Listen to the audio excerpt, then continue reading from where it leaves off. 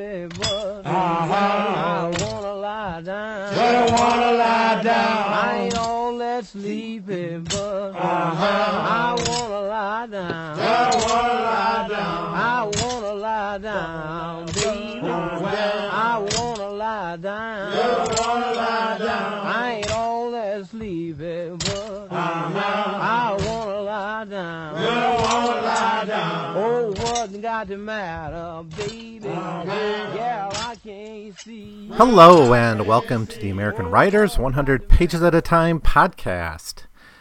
In this episode, I will share some of my thoughts about William Wells Brown's book, The Black Man, His Antecedents, His Genius, and His Achievements. That's the full name of the book. It was written in 1862. So it's hard not to associate this book in a way with the Emancipation Proclamation, the ending of slavery in America.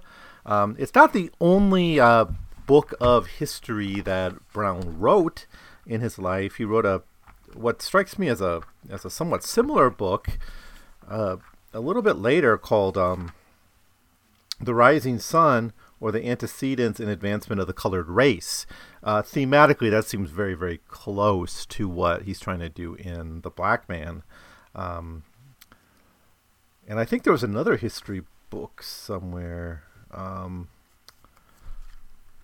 looking at his the chronology of his life. Oh, here it is. The Negro in the American Revolution, His Heroism and His Fidelity. So what these three books have in common, it seems, is an emphasis on black people, I guess, men and women, because women play a role in at least this book that we're going to be looking at, in building America. Right, so it's talking, of course, on mainly to white racists who want to suggest that black people weren't capable of the intelligence to be independent and to be independent citizens of the United States. That their kind of nature required them to be in bondage, right? So that's certainly one place he's offering counterexamples to this dominant racist narrative that, that black people aren't capable of performing, being political leaders, being intelligent, being doctors or whatever, going to universities. So he's attacking that. But I think he's also responding to what he would say might be somewhat well-meaning voices out there who had this project of colonization, right? So there were people like Alexander Crummell who more or less advocated like an early form of black nationalism and encouraging some to return to Africa. And then you had whites who thought after slavery ended in the United States, the best place for the former slaves would be Africa. So this colony of Liberia was formed, and you probably know all about that if you've been listening to this podcast because it's come up several times. So anyways, Brown, I think, is also talking to them by saying, wait a minute, we built this nation. We're integral in its creativity, in its economy, in every aspect of life. Black people have a role and have helped build this country. So you can't really ask them to leave after they're part of the blood and soil of the country. So I think those are his two main audiences. It might also, especially the black man, I think the audience for this also might be blacks who have, who don't know some of this history, I guess, who need to know more, especially the history of the Haitian Revolution. I actually was surprised how much what large role Haiti played in this book. So anyways, The Black Man consists of a introduction, which I think is almost like a little philosophical essay, which sums up a lot of his ideas that I was already sort of talking about. And then biographical vignettes, biographical sketches ranging from about 2 pages to some like 6 or 7 pages. The overall book is maybe like 170 overall. I know I'm kind of combining this into one episode, but that's because the play we looked at, The Escape, only covered like 50 pages. So I'm kind of stretching it out over or I'm taking what could have been 2 episodes worth of material into one. But it's got 57 of these little vignettes. Now, the vast majority are men. I counted 4 women: Phyllis Wheatley, Frances Ellen, Charlotte Fortin. Maybe it's just the 3. I thought there was another. Maybe it's just the 3. Maybe it's just 3 women. It doesn't really matter. But women are represented here. But overall, there's 57 of these little vignettes, including one is kind of this unknown, kind of an unknown man, the man with no name, who was a fugitive slave who contributed to the war effort in a way, but he's not known who he is. It's kind of like an unknown soldier kind of addition. But at least 56 named and identifiable black men and women of considerable achievement, whether it's in terms of politics or science.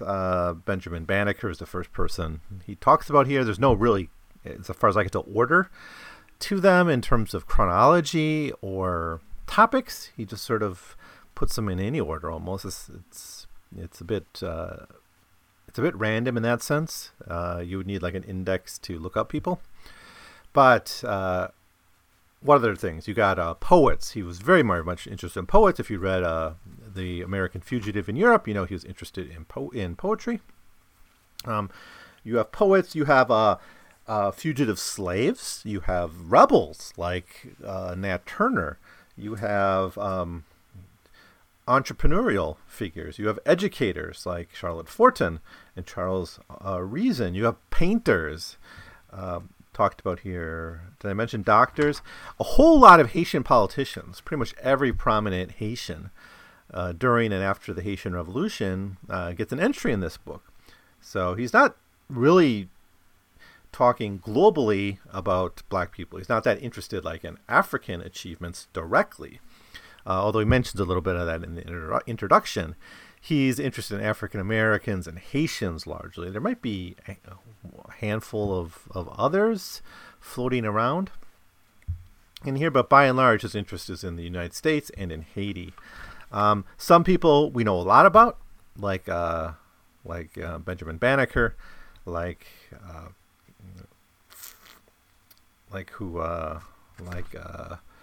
got Frederick Douglass here, Alexander Crummell, Charlotte Fortin. These are people who have substantial biographies that are known to us and known to him at the time. And you also have people who are relatively unknown, like Crispus Attucks, or narratives of fugitive slaves.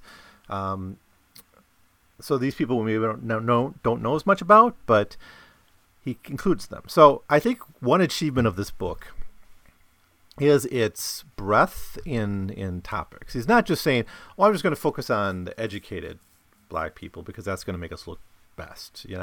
I'm not just going to focus on what Du Bois would call the 10th.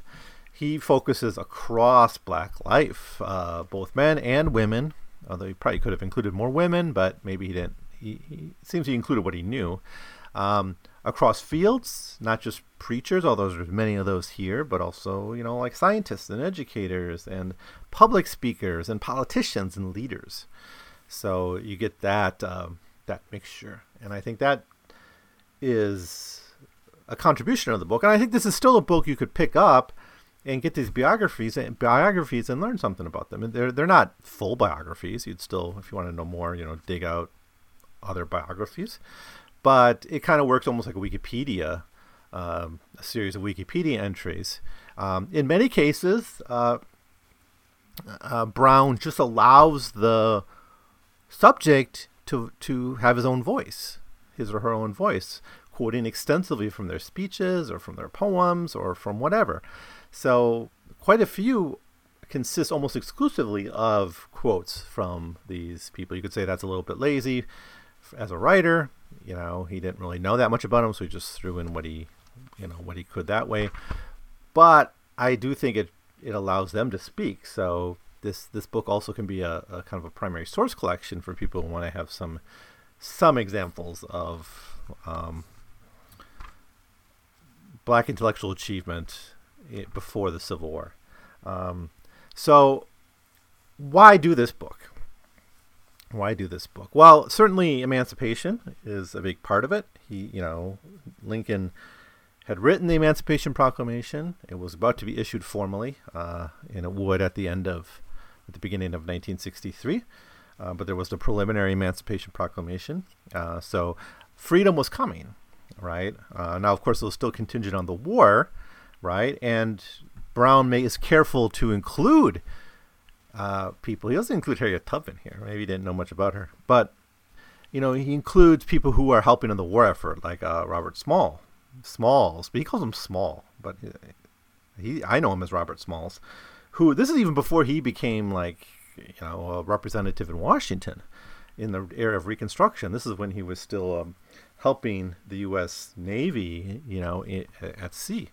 That was, of course, his how he rose up to political significance was through the war. So he talks about that. The unknown man, how's it called? A man without a name. A man without a name. He was another kind of fugitive slave who helped the war effort. Kind of a well-spoken fugitive slave. We got Captain Callot, a black soldier in New Orleans, who served in the army, killed during the Civil War. We have Captain Joseph Howard, who was part of the Native Guard in New Orleans. So you get a couple examples from New Orleans during the war. Of course, one of the earliest parts to be occupied by the Union Army, and one of the first places to experience something like Reconstruction. So he focused on these areas because he's saying, there's achievement here, and there is all across the South. Black brilliance and achievements are there to be seen. And I think the timing is significant. But as I said, this is just one of 3 history books that he wrote. One dealing it seems it's very similar. Another focusing on the contribution to the American Revolution of Black Americans. It's a point he makes. He has an entry on Crispus Attucks, seeing him as one of the leaders of the early independence movement.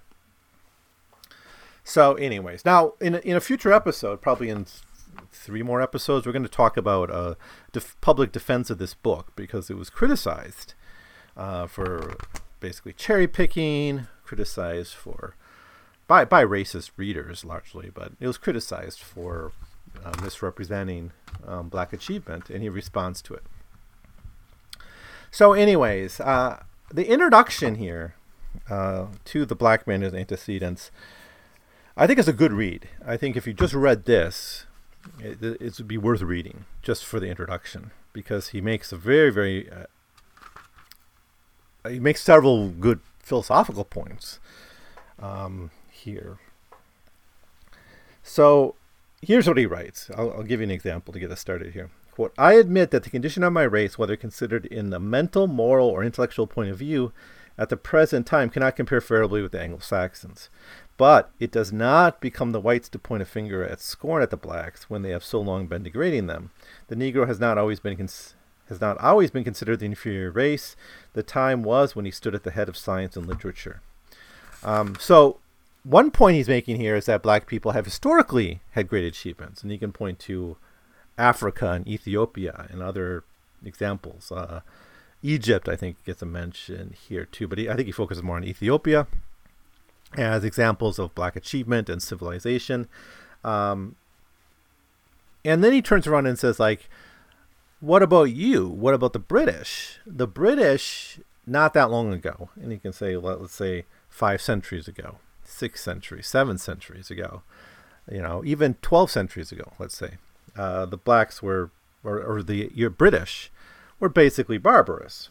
And he quotes David Hume to make this point, saying, "From whence sprang the Anglo-Saxon? For mark you, it is he that denies the equality of the Negro. When the Britons first became known to the Tyrian mariners," said Macaulay, "they were little superior to the Sandwich Islanders.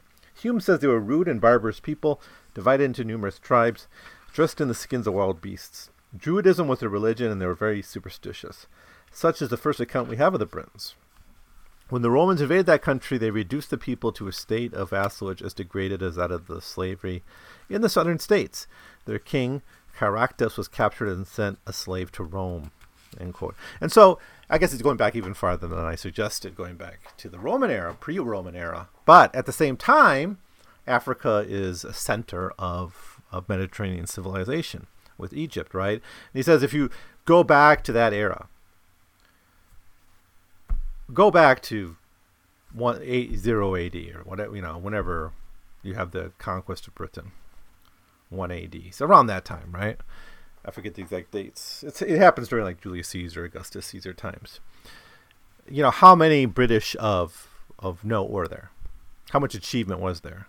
Very little, right? That you could find, and you couldn't put together a book like this of great people. But Africans and the African diaspora in America, under the condition of servitude and barbaric slavery, have achieved all this. Everything I'm going to show you in this book, right? So he's kind of saying we've achieved more with less. And we're just scratching the surface of black potential, right? If our powers are really unleashed, just imagine the contribution it can have to civilization. He writes this, but I do not despair, for the Negro that has that intellectual genius which God planted in the mind of man, that distinguishes him from the rest of creation, and which needs only cultivation to make it bring forth fruit. No nation has ever been found which, by its own unaided efforts, by some powerful inward impulse, has arisen from barbarism and degradation to civilization and respectability. There's nothing in race or blood, in color or features, that imparts susceptibility of improvement to one race over another.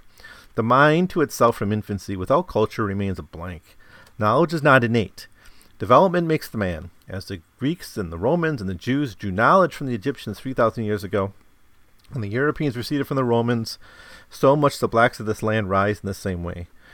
As one man learns from another, so nations learn from nations. Civilization is handled from one people to another, its great fountain and source being God our Father. No one in the days of Cicero and Tacitus could have predicted that the barbarism and savage wildness of the Germans would give place to the learning, refinement, and culture which that people now exhibit.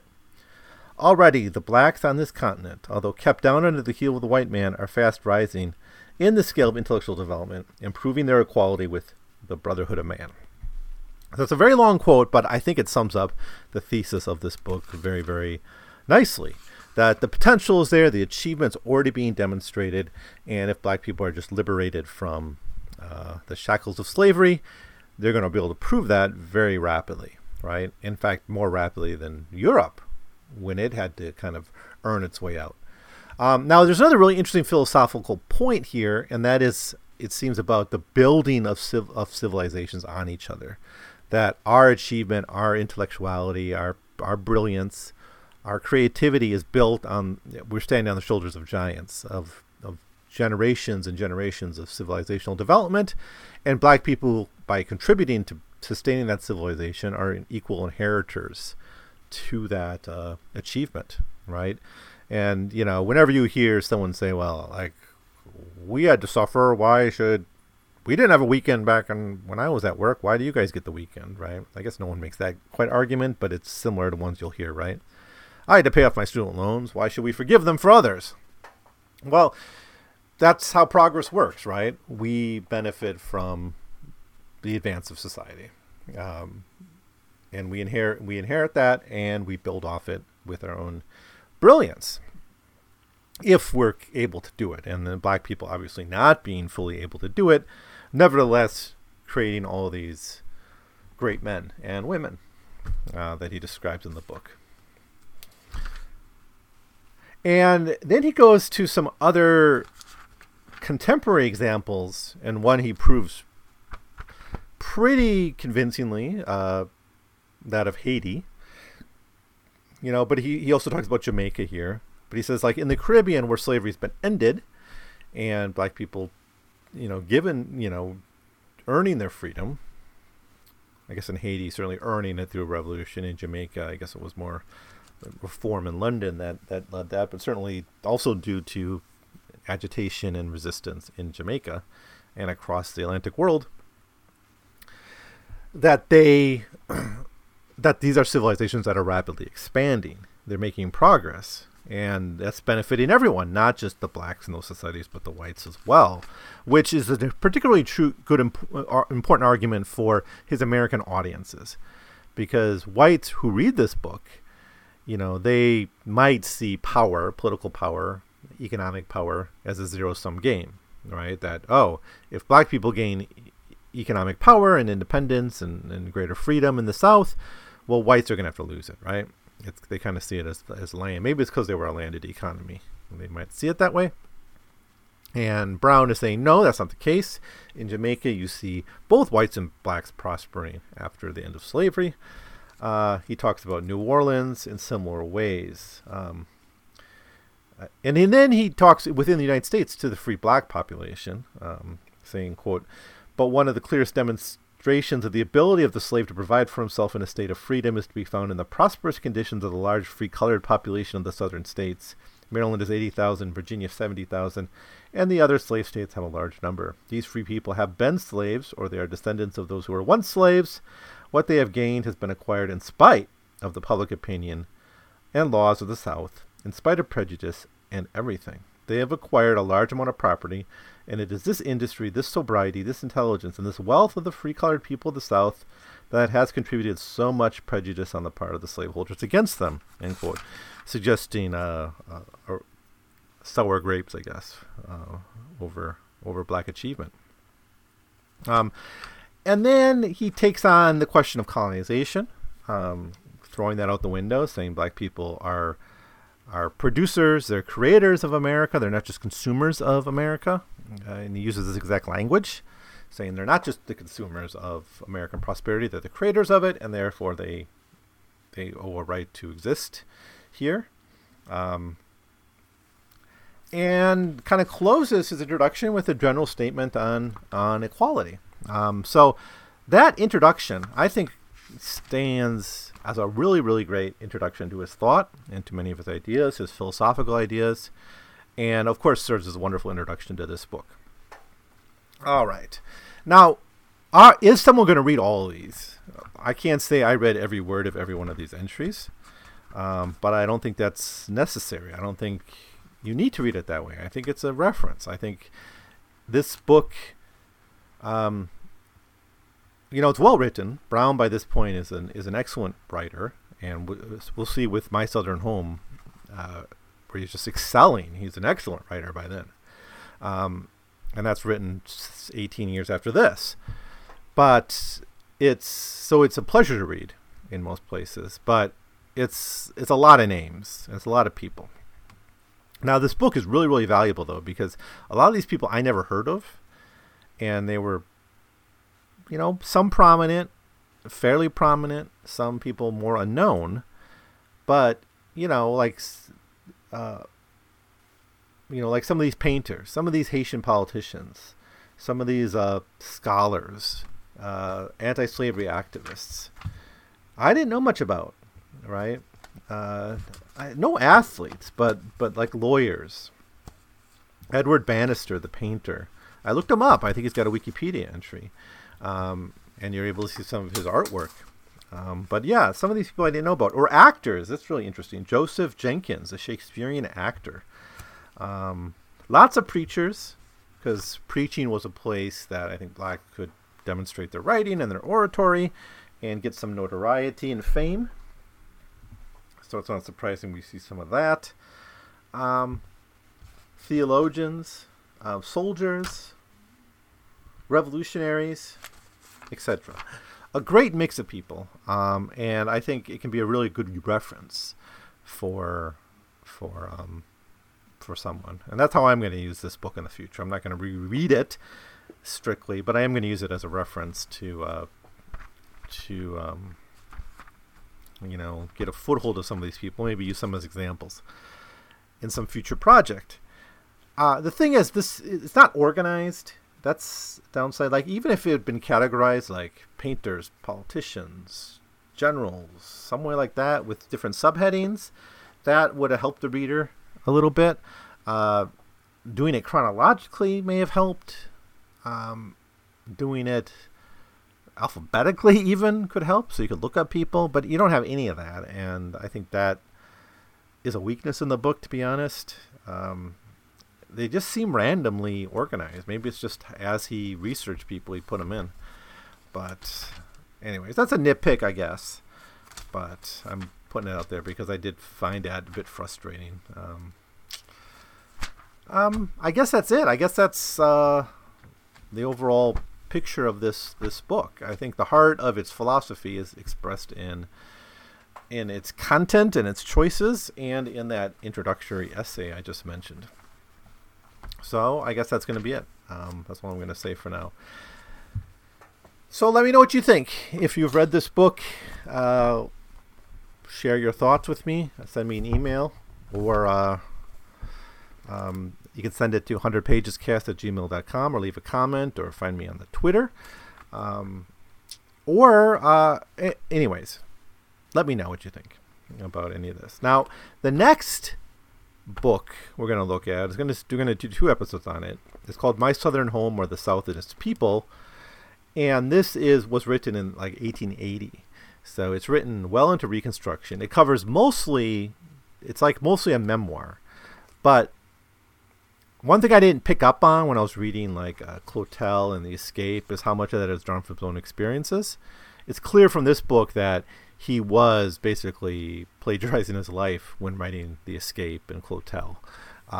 That Gaines, remember Gaines from The Escape? Well, he's presented here as a main character. That's just one of his early owners. So I didn't pick up on that when I read The Escape the first time. But when you read this memoir, and he's using the same stories. A lot of the first half of this book is a repeat of themes we see in The Escape. Not the conclusion. It ends very differently. Because, it's a memoir. It's not a dramatic piece of fiction that's supposed to inspire people. But a lot of the stories are the same. So we're going to... And then I looked this up, and yeah, indeed, even some of these things are talked about in his narrative. So he repeated a lot of these stories from his own life. So it is a personal memoir, but it also allows us to see him reflecting on the South later in his life, in his last decades. It allows us to see a reflection on what has happened in the South since the end of slavery in the 15 years, the Reconstruction era, more or less. So I'm really looking forward to seeing that. I haven't quite got to that point in the book yet. I'm almost there, but the first 3/4 of the book focus on slavery times, which is when he lived in the South. But the last quarter will be some reflection on Reconstruction. I'm really, really excited to read that part of the book. So that's what's coming up next, My Southern Home. So that's it. 3 more episodes on Brown coming up. Thanks for listening, and I will see you next time. Well, you won't be worried when the sun go down. When the sun go down, You'll never be worried when the sun go down. when the sun go down, Oh, my Lord, yeah. when the sun